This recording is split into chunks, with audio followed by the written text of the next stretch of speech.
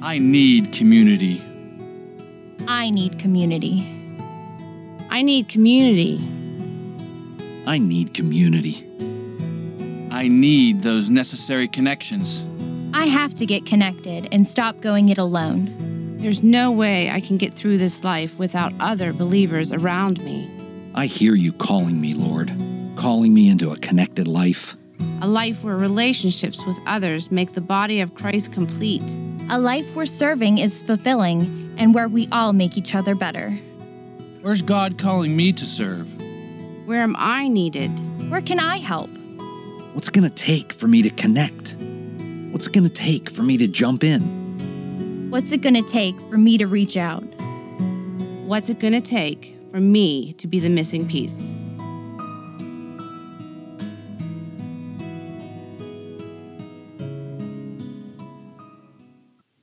So how about you?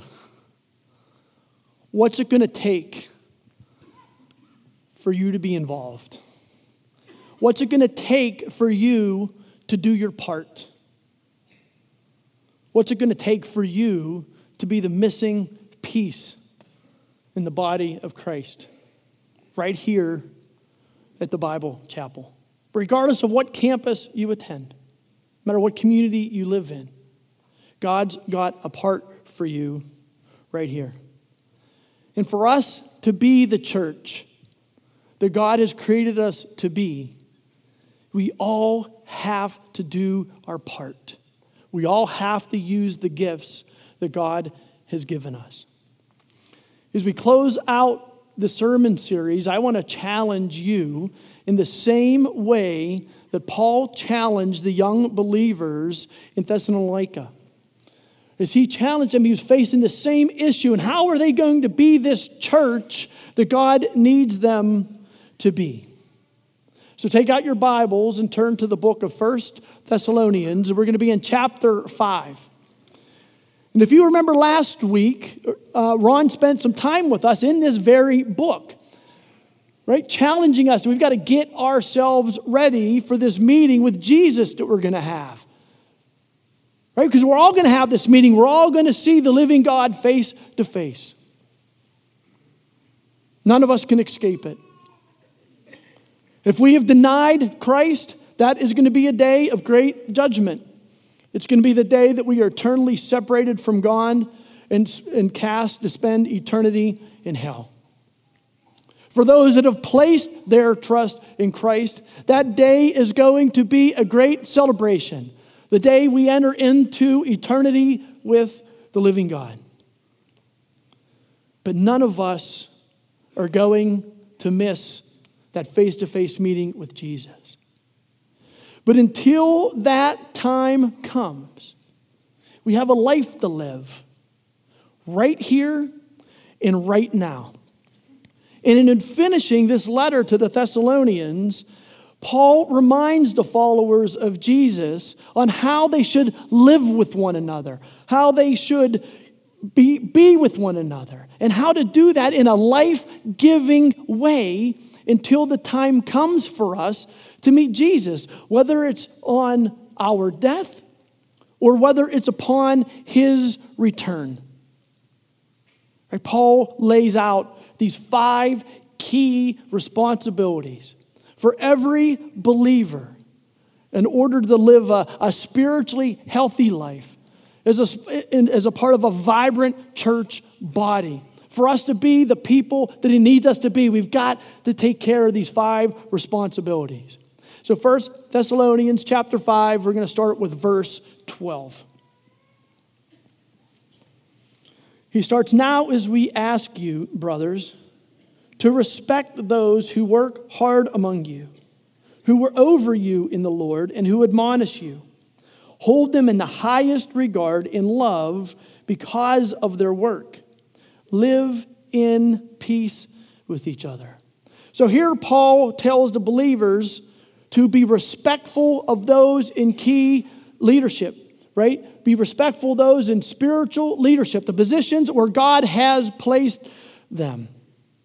Paul is challenging those believers that you've got to live in love and in peace with the people that God has placed in spiritual leadership. What I want to do is I want to take just a moment to illustrate this, to kind of wrap our heads around really what the body of the church looks like. And you're going to see on the screen, we've got really 4 concentric circles here.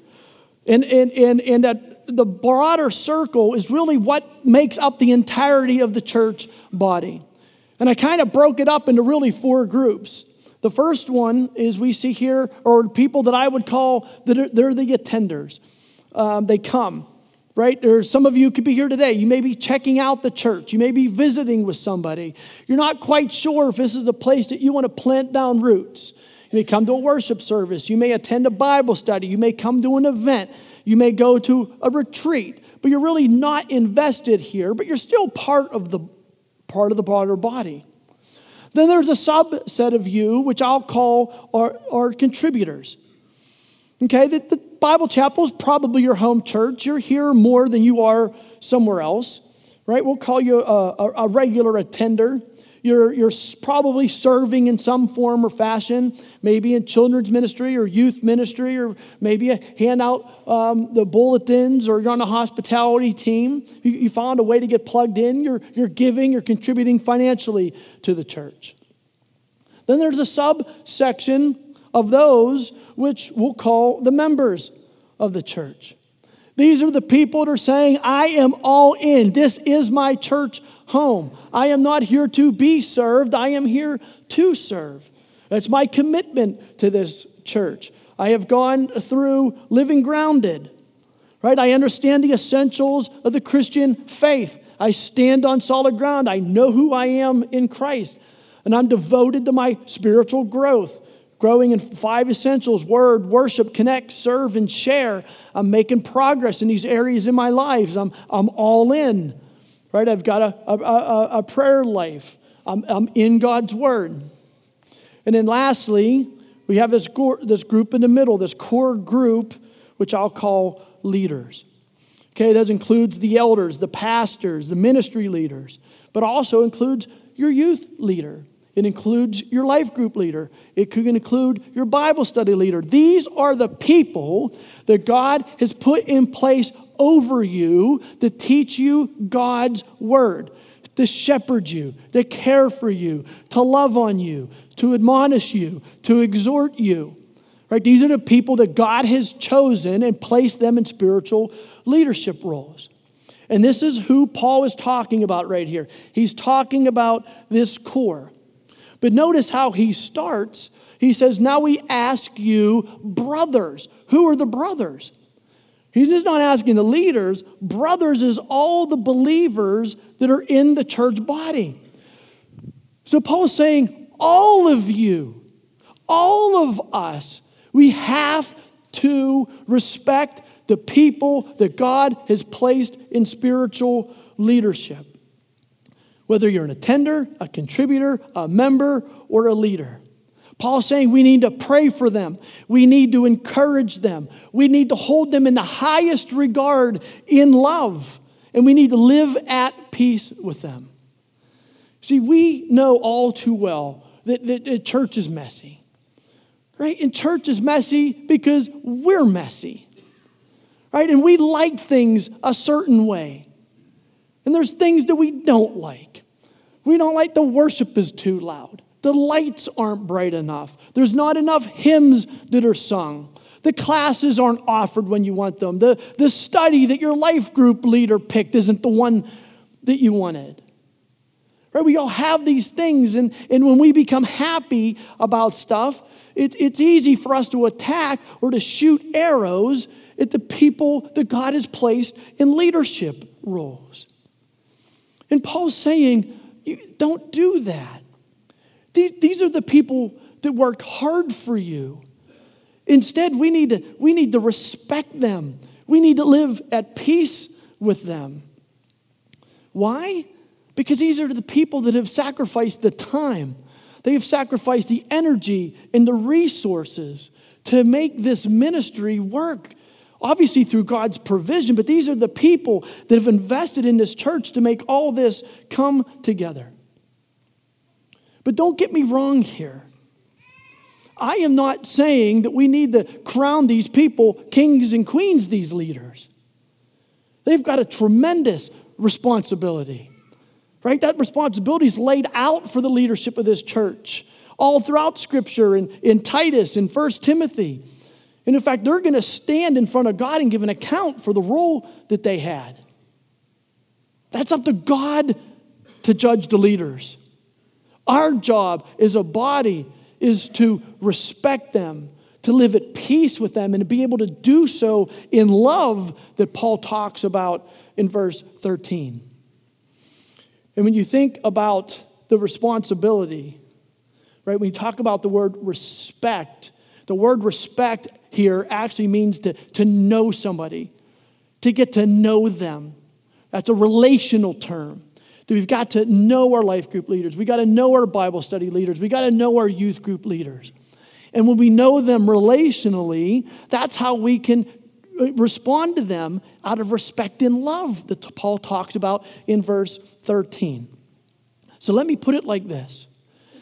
Effective leadership and effective following translates into a healthy church body and a vibrant church ministry. Right? Effective leadership and effective following. Without one or the other, all we have is dissension, tension, and conflict. We have to work together as a church body, right, to be the church that God has created us to be. In order for us to do that, we have to respect those that God has placed in roles of spiritual leadership. That is the number one responsibility of today for each believer, is respect those that are placed in roles of spiritual leadership. Now let's look at verses 14 and 15.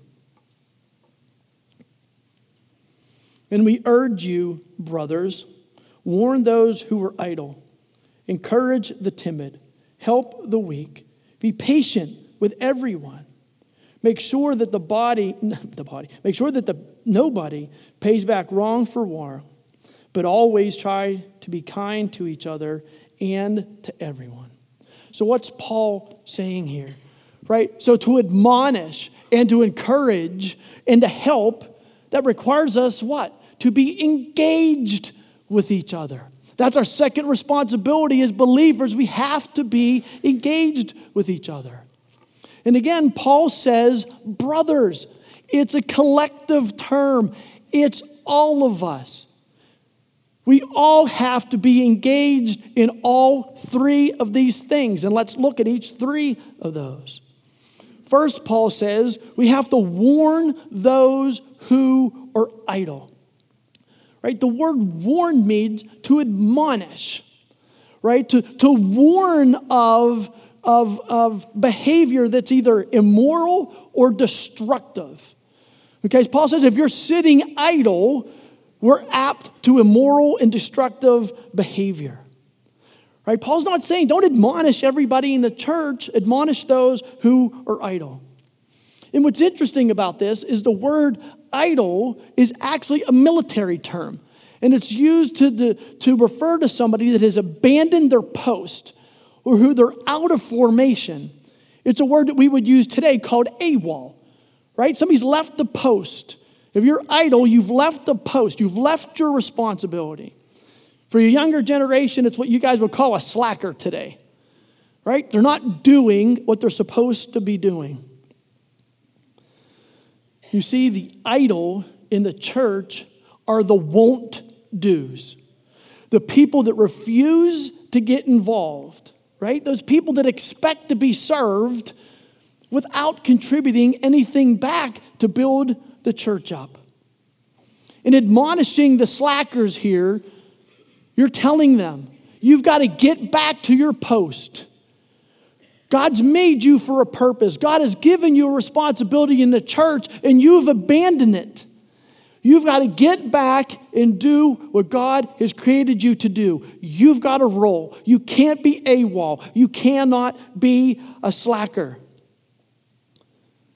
You see, life isn't sitting back in our Olaf fuzzy pajamas in a recliner, watching football, waiting for Jesus to come back for our meeting with him.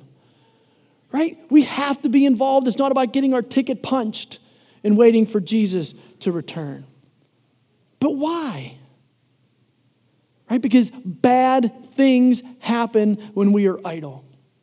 And this is why Paul tells us and admonish them, warn them of their sinful and destructive behavior. Now, you guys have probably heard the saying that the idle hands make for the devil's workshop.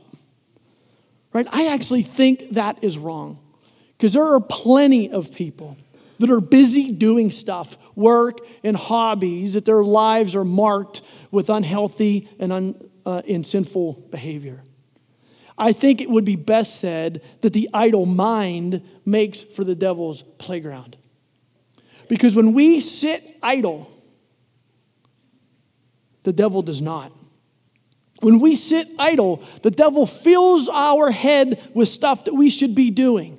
And guess what? It's not the stuff that God's created us to do. In fact, it's exactly the opposite.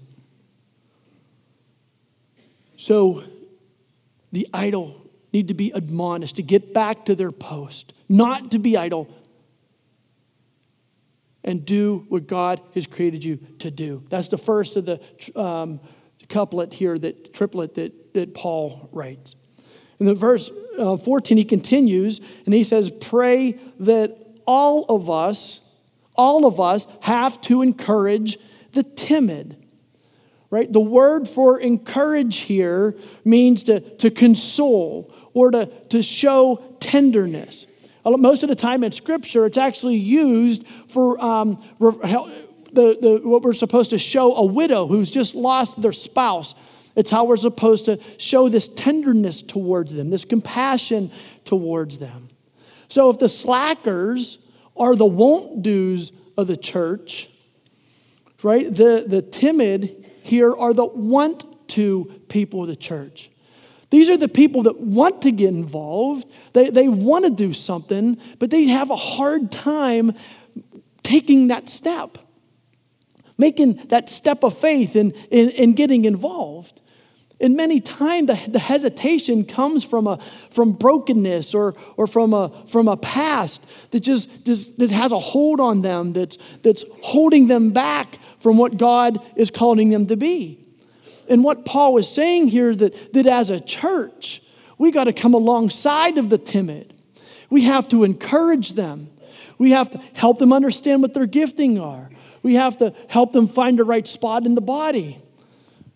Right? Because God needs them to fulfill their role. So our responsibility as a church is to help the timid, to come alongside of them. And then thirdly, Paul says in 14, he says that the entire church has to help the weak. Now, Paul is not talking about a physical strength here. Paul's talking about a spiritual strength. He's talking about those that don't understand God's word. They don't understand that their identity's in Christ. They're being tossed around by the waves of the world, right? They're unsure. They're unsettled of who they are. They're kind of wandering around, and Paul says you can't. You have to come alongside of them. You have to prop them up. You have to teach them God's word. Right? This is why we're so passionate about living grounded. For those that are stronger in your faith, you've got to come alongside of those that are weaker, helping them build up their knowledge of God's word, identifying with Christ. Right? We talk about safe, significant, secure, accepted, forgiven, and empowered. Right? That's spiritual strength. We know where we stand. We stand on God's word. All of us have to do that. We all have a role in that. And that's what Paul says about all of it. It's not just the leaders. It's not just the members. It's everybody has the responsibility of doing this. Because typically from a church speak, we think of things like this. All right, Scott, you and Ron and the pastoral staff, you guys are responsible for the won't-dos of the church. You need to stand up there on stage and give them a sermon that's going to get them moving. Right? We're tired of seeing them sit on the sidelines. You guys go do that. And then with the want-tos of the church, that's why you have Vince Consoli and the connections team. Right? They want to do something. You just need to get them plugged in somewhere. Find them somewhere to serve.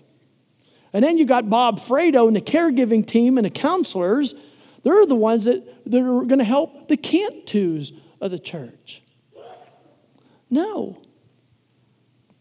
Paul says this is all of our responsibility. Everyone has this responsibility. We have our job to do in this. We can't sit on the sidelines waiting for somebody else to do something that God has placed in front of us to do.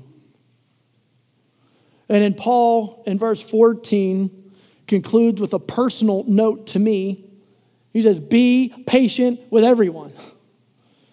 I know that probably applies to some of you as well, but I can tell you it applies to me. We've got to be patient with each other.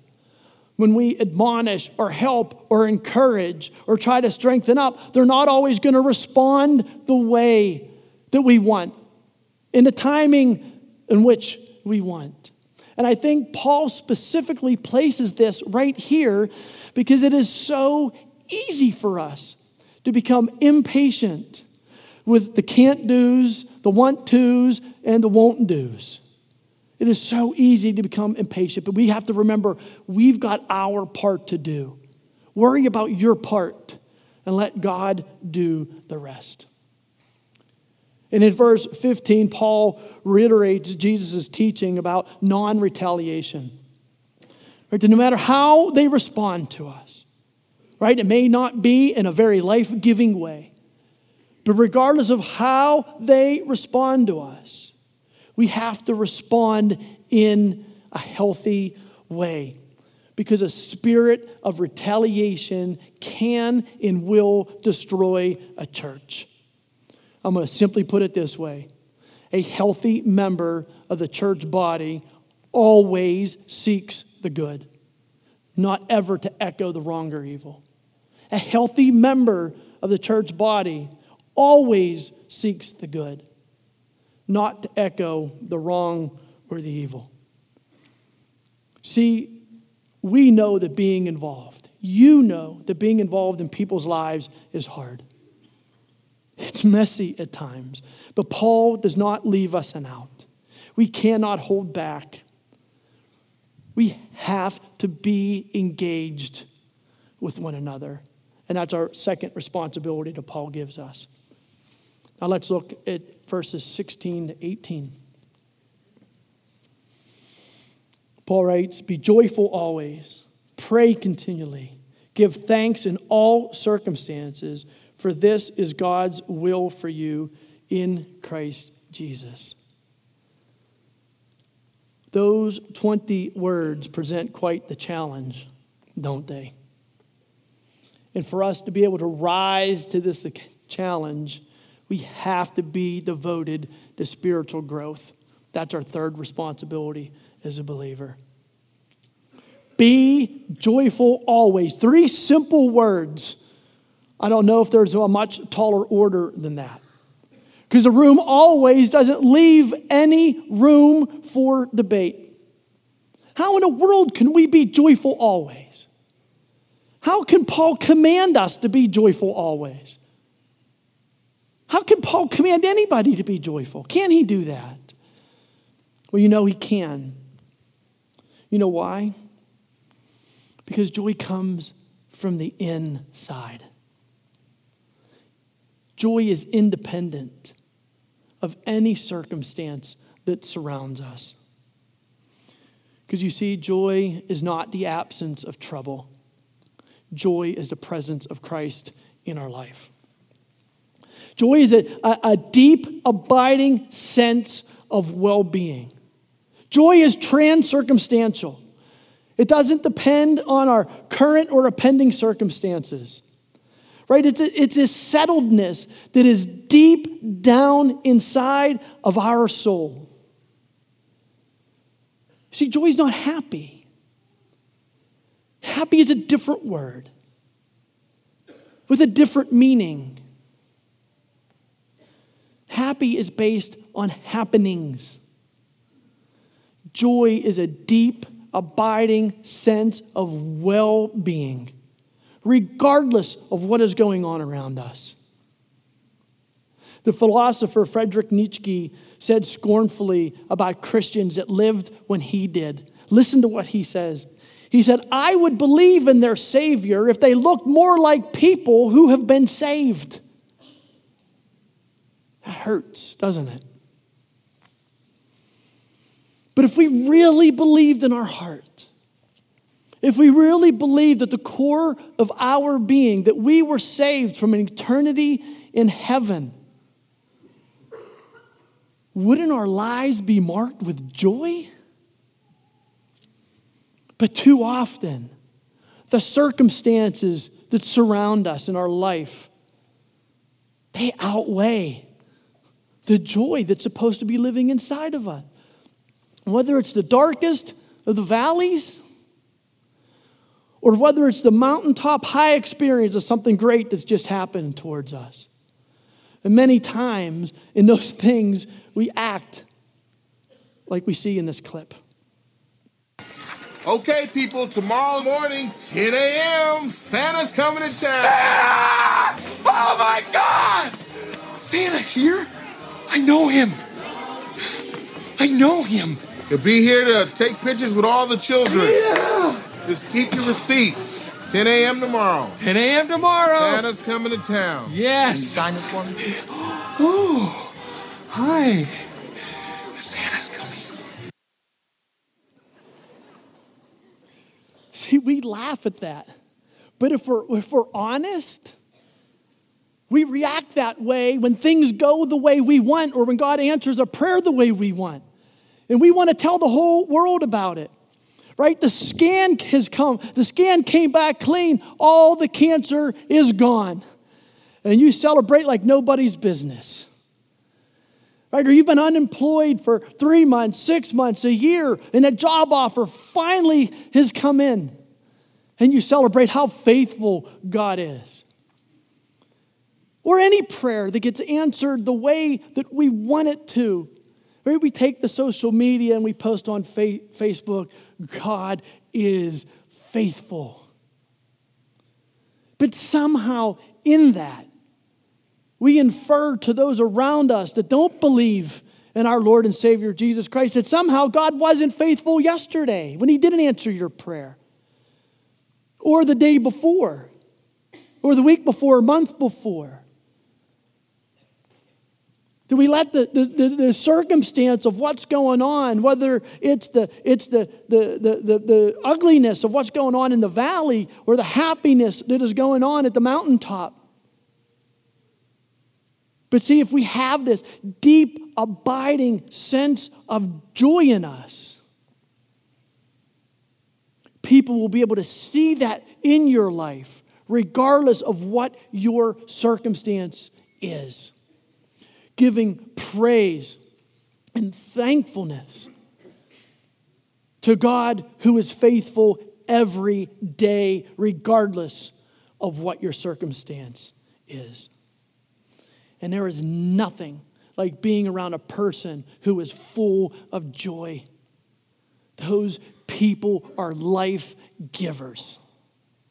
And that's what Paul is saying here.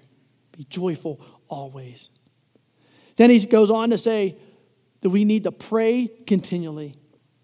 Now, Paul is not calling us to be monks living in a monastery on a cliffside in Tibet somewhere. Right? Prayer is continual conversation with God. Paul is telling us, hey, don't quit praying when your quiet time's over. Don't quit praying when your Bible closes.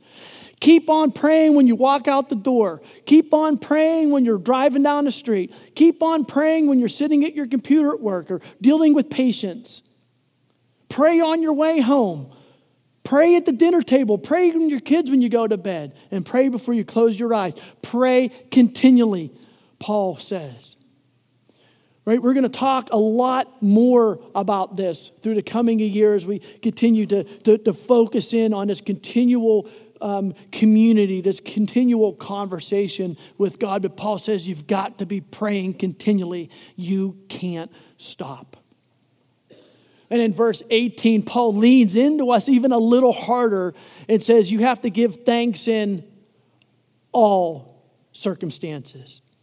Not just the ones we liked, just not the ones that we prayed for. We've got to give thanks in every circumstance. You think about the way that he challenged the Romans in chapter 8, verse 28. And the reason we can do this is that we know in all things, God works for the good of those who love him.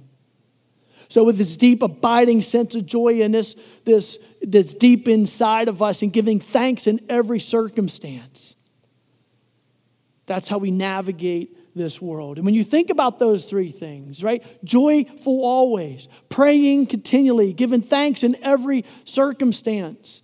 What's the common thing there? They are all God-focused. They are not self-focused. We have to keep our eyes on him. And to do that, we have to be committed to our spiritual growth. We have to be committed to our spiritual growth if we're going to be a healthy member of a healthy church body that's providing life-giving ministry throughout this world. So that's our responsibility. The third one is that we have to be devoted to our spiritual growth. All right, let's continue. Let's look at verses 19 to 22. Do not put out the Spirit's fire. Do not treat prophecies with contempt. Test everything. Hold on to the good. Avoid every kind of evil. What Paul is really saying here is we have to be anchored in God's word. So in verse 19, Paul challenges the young believers in the church in Thessalonica not to quench the Spirit's fire. Well, why does he tell them don't quench the Spirit's fire? Well, what happened is these young believers were ignoring the prophecy that was being sent. Now, these young believers, they didn't have the New Testament. So God was still leading them and guiding them by sending this special revelation through his people that he was communicating to the believers so they can be the people and be the church that God needed them to be. And these young believers were ignoring it because they didn't like some of the stuff that they were hearing.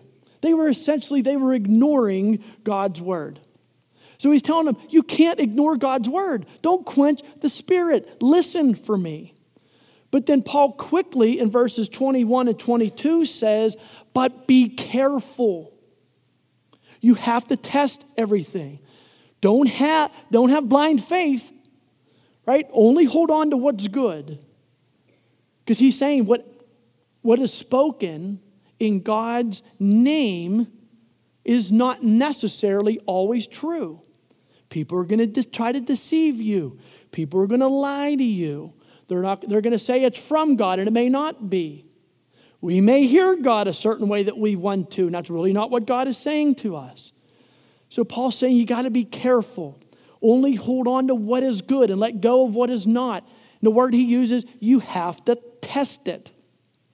And the word test means to sift through something, to learn its genuineness, to closely examine something, to push out the bad and to keep the good. But Paul in the scripture doesn't tell them how to do the sifting. He doesn't tell them how to do the testing. But today, we know how to do that. It's through God's word. See, today, God has given us his word, captured right here in Scripture, which he inspired to be written for this very reason, that we know what truth is. God's inspired word. This is how we test what is coming at us. It's a standard of truth. John 17:17 says, sanctify them by truth. Your word is truth. This is the Bible Chapel's theme verse and always have been. We do nothing at the church without counsel of God's word. It's how we evaluate ministry opportunities. That's how we lead. That's how we counsel people. Right? God's word is the benchmark for everything. It is the standard for all life and all living. And God speaks through His Word, through the Holy Spirit living in His lives. See, we don't need prophets today. We have the whole counsel of God's Word and the Spirit living inside of us to be able to read and to understand God's Word. And that is what we use to test things. Not Wikipedia, not Google. The answer to every question that we face day in and day out, the answer is lying right between these pages. And Paul's saying you've got to test what's there. Right? When you think about the internet and everything that's 24/7, 365 on television, we can find a position or we can find a person or a group of people to support in any position that we want to take, whether it's same-sex marriage, justification for living together, right? Or even all the advertising to talk us into and justify the things that we can't afford to buy. We've got to test it. And we've got to use God's Word to do the testing. And again, that's why we're so passionate about living grounded is understanding God's Word. Knowing the essentials, the foundations of the Christian faith. It's like we go through living ground. We like to say it's like developing a guy that sifts stuff with old dirt, whatever he's called. Right, you ever see them? They're working with the sieve and all the loose, small stuff falls out, but yet the kernels are there. Well, that's all the garbage. Let the garbage fall out. And the truth of God's Word is there that you may not know the exact passage, but you know something's not right here. I got to test what this is. So it's our fourth responsibility. We've got to be anchored in God's Word. All right, let's look at verse 23 and 24 to see how Paul closes. May God Himself, the God of peace, sanctify you through and through. May your whole spirit, soul, and body be kept blameless at the coming of our Lord Jesus Christ. The one who calls you is faithful, and He will do it.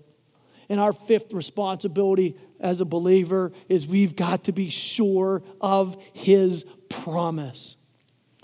See, we are not going to do things right every time. When we admonish, or when we encourage, or when we challenge, or when we exhort, right? We're not going to necessarily do it at the right time, or the right way, with the right words. But you know what? That's okay, because what Paul's saying here is you've got the living God aside of you. He walks with you. He goes before you. You're not in this alone. And the beautiful words that Paul uses here, He is sanctifying us in the process. And what's that mean? He is making us holy. See, as we go about our business of being the people of the church, loving one another, caring for one another, challenging one another, God is by our side, sanctifying us, making us holy in the process. He is cleaning us up to present us in front of God, in front of Jesus, for our face-to-face meeting. So we show up blameless. We show up holy. That's the promise that we've got to be sure of. And in that's where we find our assurance.